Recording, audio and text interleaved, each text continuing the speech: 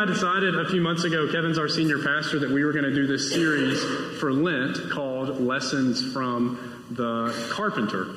And that each week we would intentionally preach about Jesus looking through the lens of his trade, which was a carpenter, just like his father was a carpenter.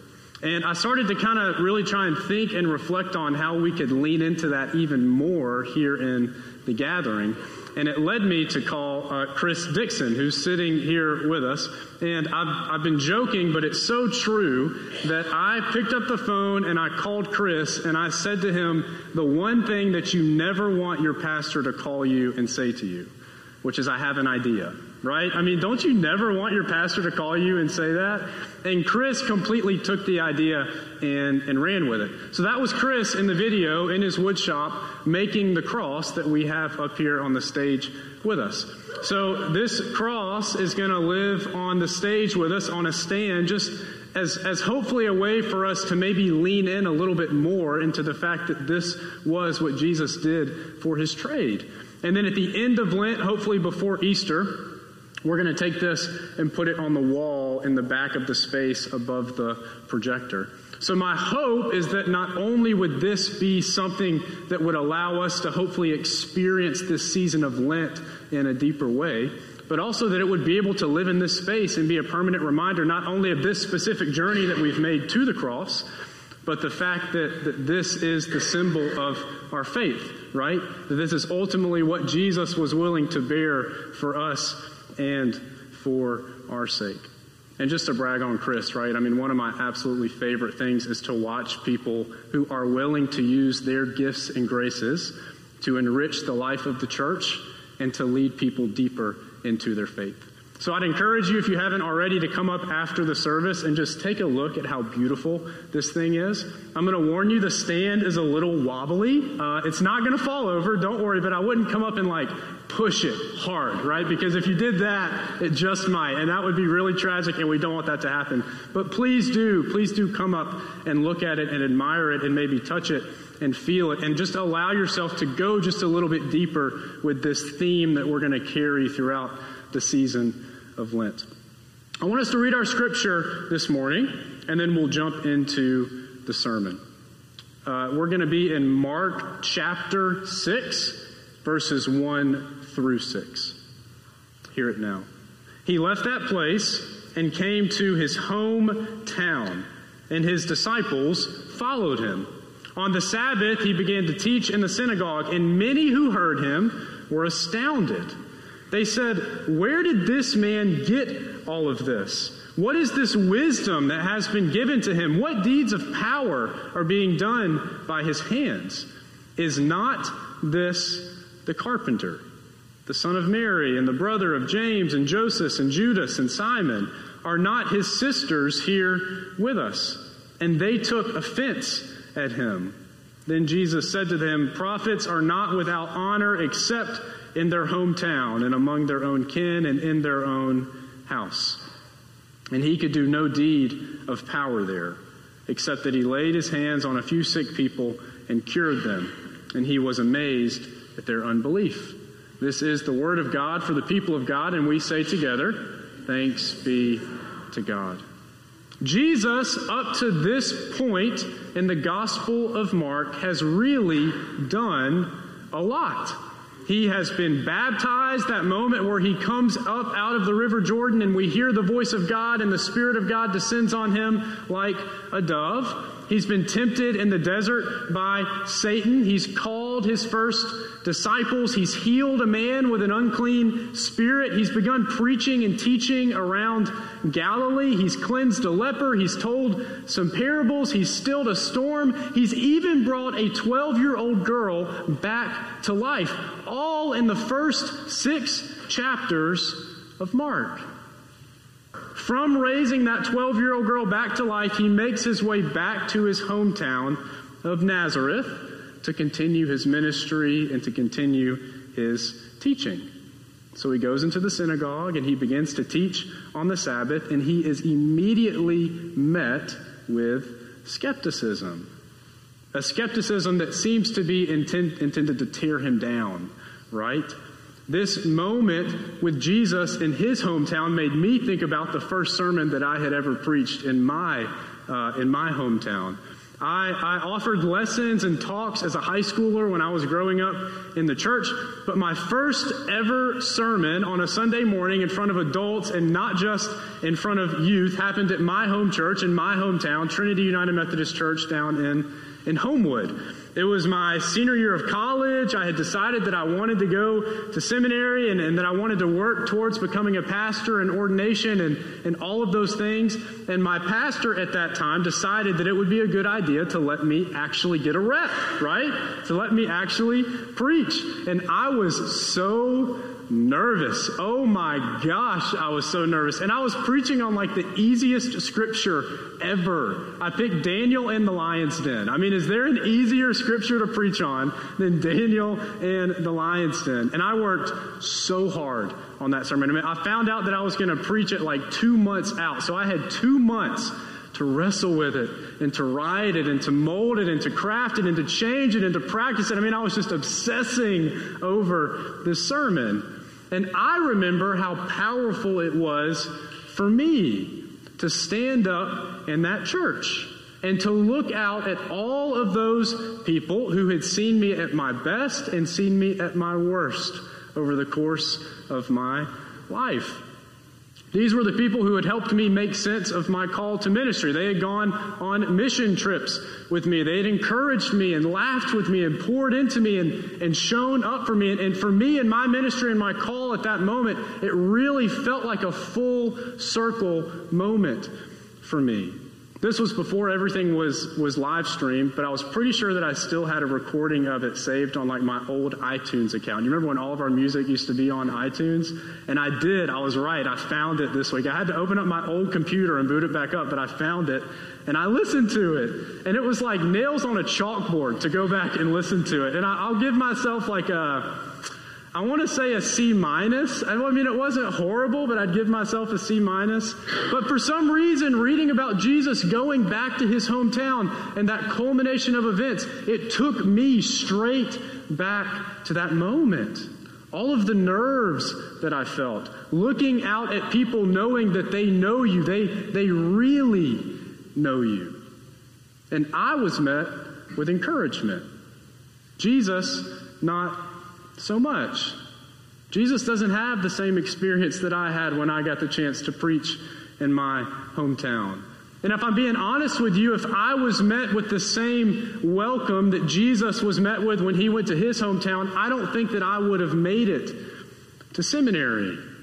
Jesus, who has already proven himself as a healer and a teacher and a redeemer, he goes home to minister to the people that he loves the most.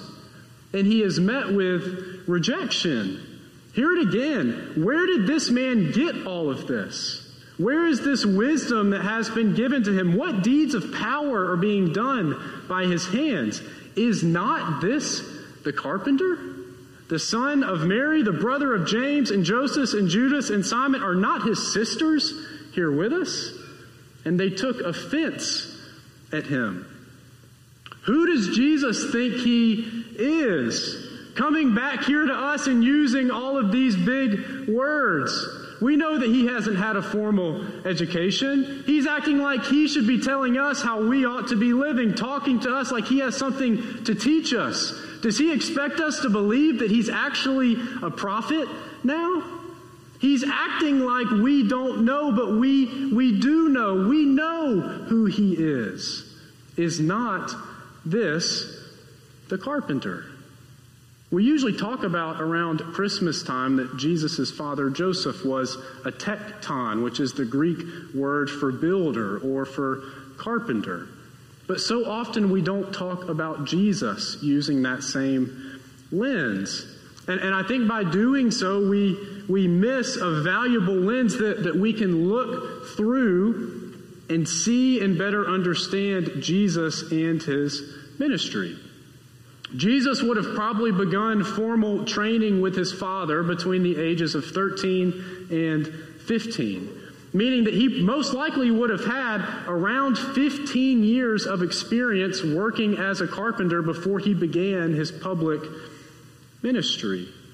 Which means, when I think about that, 15 years, it makes it hard for me to believe that his trade wouldn't have deeply impacted who he was as a person.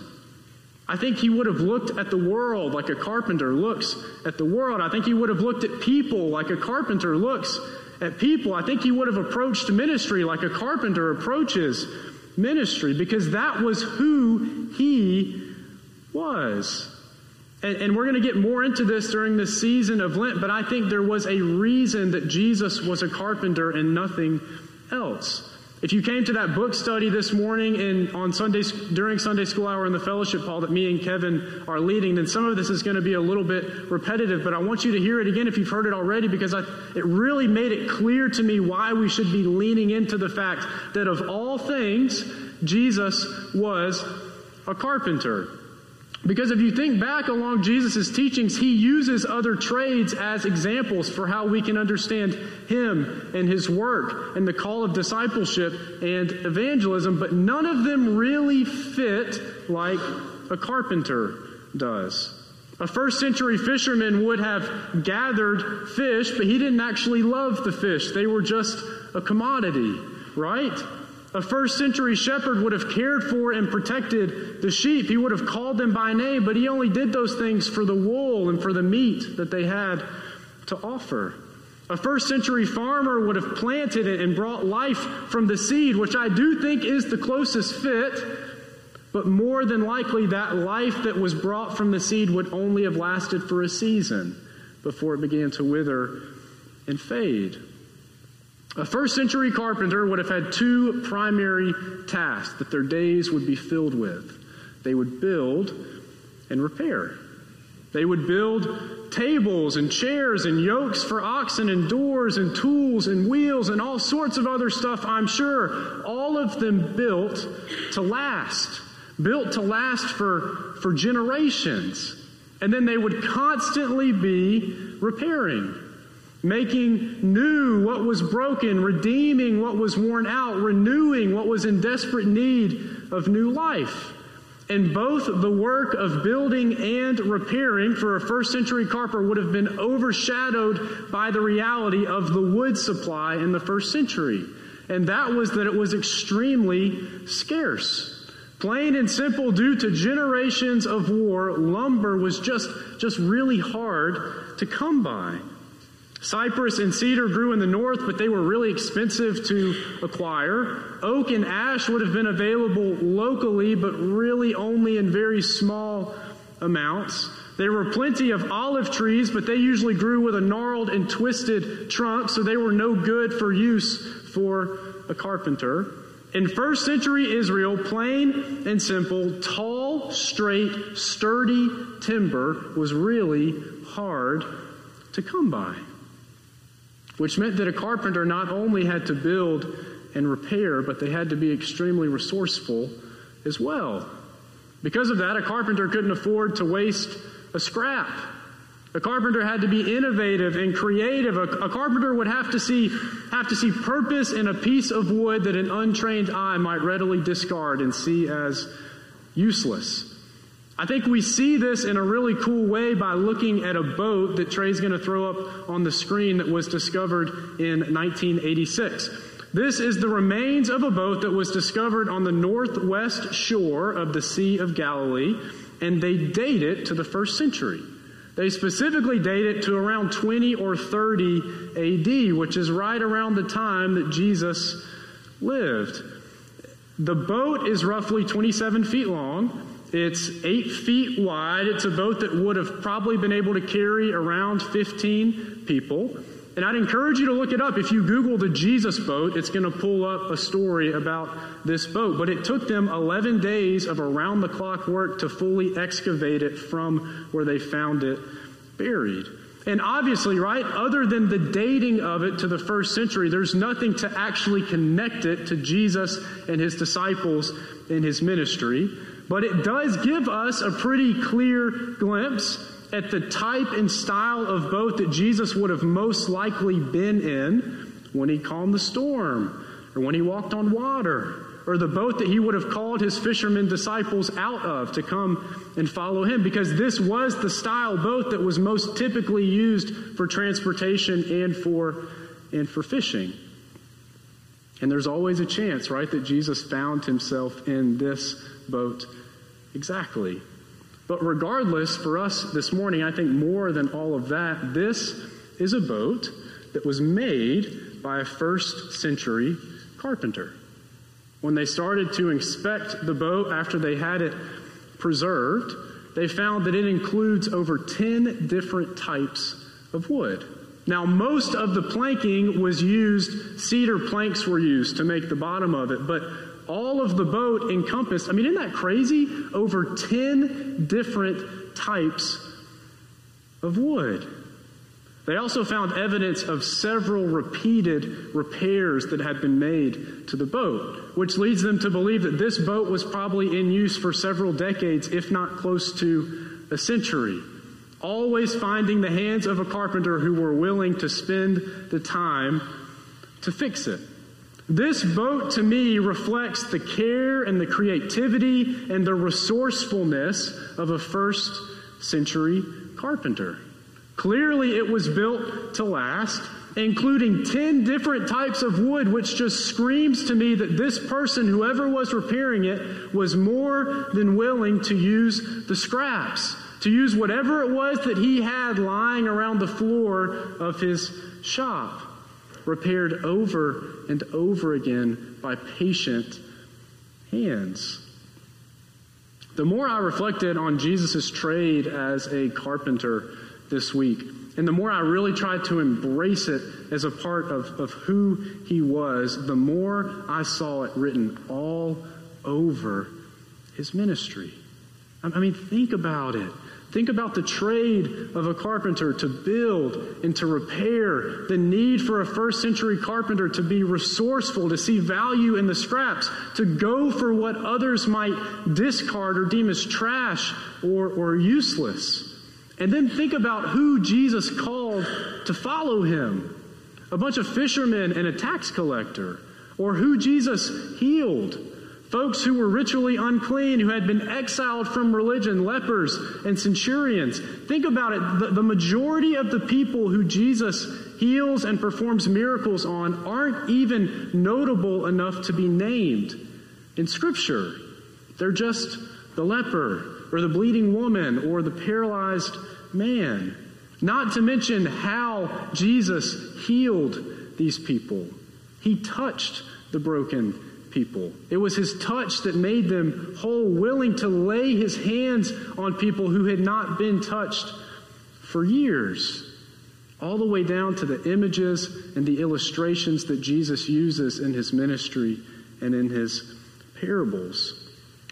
I think Jesus saw people, saw the world, and did ministry like a carpenter from Nazareth, coming from modest means with a willingness to be resourceful and a keen eye for seeing value and purpose in people that others only saw as the scraps of the world. The question for us this morning that I hope we will be asking ourselves as we begin to enter this season of Lent is, who will we be? Who are we going to be? Are we going to be like the folks in Jesus' hometown? Back in Nazareth, those Nazarites who hear Jesus teach when he comes back through? Are we going to meet his teachings, the miracles of this carpenter, with skepticism? With doubt, with disbelief, convinced, right? Convinced that God surely wouldn't trust such an important task with a carpenter of all people.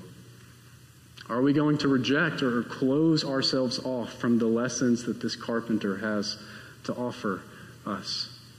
Or will we find ourselves in the boat with this carpenter, trusting the repairs that he has made, floating somewhere out in the Sea of Galilee, leaning into every word that he speaks, willing to go where he tells us to go, having already dropped our nets and chosen instead to sit at his feet.